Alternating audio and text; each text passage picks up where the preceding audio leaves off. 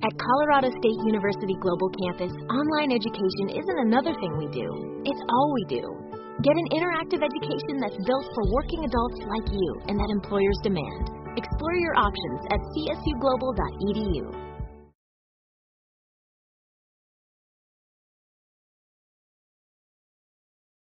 Okay. Okay, here we go. Side.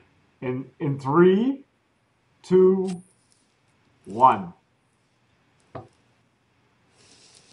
You were watching Sipping Off the Cuff on tequilaaficionado.com. I'm Alex Perez. I'm Mike Morales, and we're having a little fun tonight, Alex, with Calavera. If you're watching, You look like Pez. that's what I said. It was a Pez dispenser, right? Yeah. This is a beautiful bottle. This is a very substantial bottle. These are handmade in Mexico. It's not, they're not painted in China or anything like that. And yeah, there's the Ripple and the Añejos comes in a black bottle. We're going to do each of these tonight. And the, the the one thing you'll have to watch out for is when you do pop these open, the Blanco, the cork is synthetic. And if you look at the top there, it happened to Alex a little bit ago, it comes off.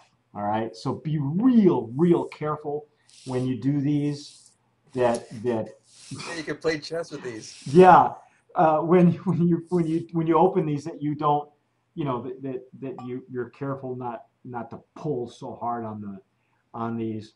And Alex, we're going to do the Blanco. This is coming from Gnome 1438. You can find them on Facebook as well.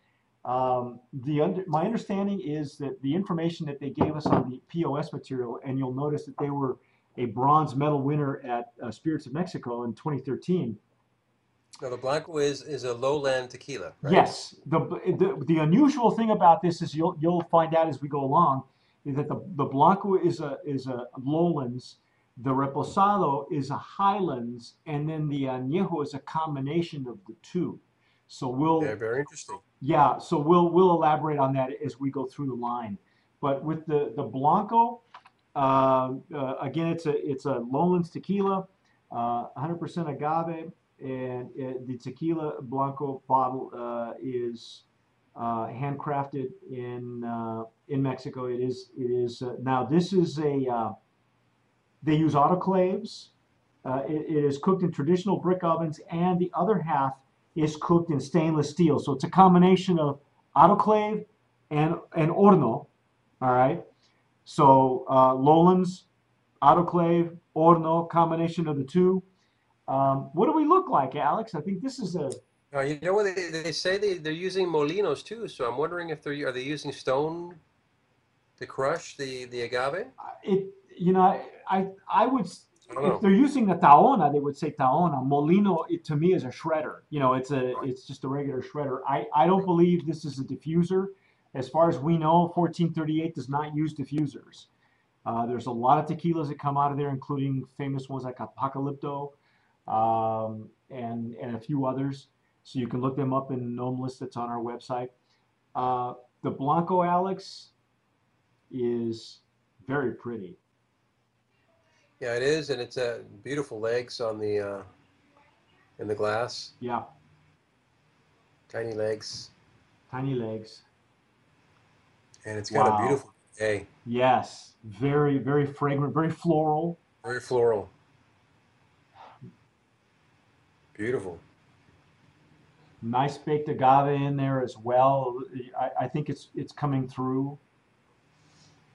And it's a little some herbs coming through too. Uh-huh. But very it's very really floral. Very not sweet, but floral. Yeah, it's got a beautiful nose. It's not just agave that you're smelling. No.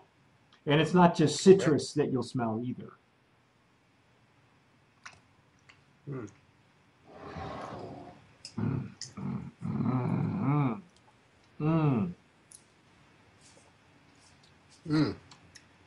There's agave. It's like a green. It's almost like a green kind of agave. Maybe a little baked.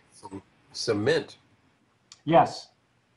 It's got a good medium. Some mint somewhere. It's got a nice warm finish as well. Wow. That's very nice. I didn't expect that out of this bottle. No, me neither, because this is a substantial bottle, and it looks like it's a collector's piece, obviously. I think the suggested retail, according to the website, uh, you, you're going to be spending some bucks. I would say the Blanco is starting at $49.99. That's MSRP. You may find it for more. You may find it for less. I think, you know what, Alex? I really like it. I'm surprised It's a that, great sipper. yeah, I love this. it's more than just a fancy bottle. Traditionally in the past, you find a bottle this elaborate, and there's not much to the tequila. You know what I mean? But in this case, I like it. I think it's really good.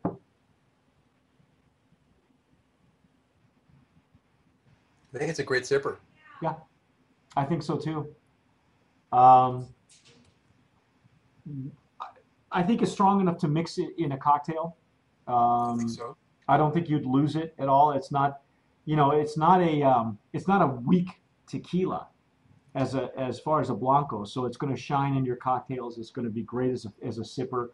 And there's lots of layers to this too, Alex. You may want to just let it talk to you. Like I said, you sip it, it just keeps growing on you.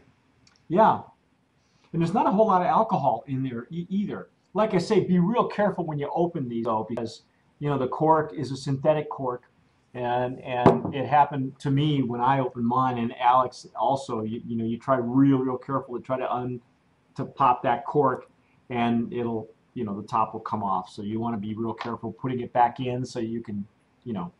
But Yeah. as a collector's piece, I like it. I think there's a substance to it. Obviously, Spirits of Mexico thought highly of it. Um, what do you think, Alex? A brand of promise? I really like it. I do I too. really And you know like what? I it. think we should nominate it for packaging as well. Yeah, I think it's a nominee for packaging. I'd like to nominate it for Brands of Promise I for I, Blanco. I think so too. I agree with you. I think it's I think it deserves a nomination. yeah.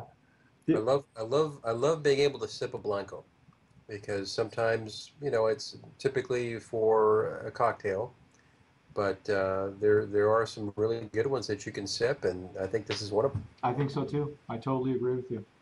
Well, that's our take on Calavera Blanco. I'm Mike Morales here in San Antonio.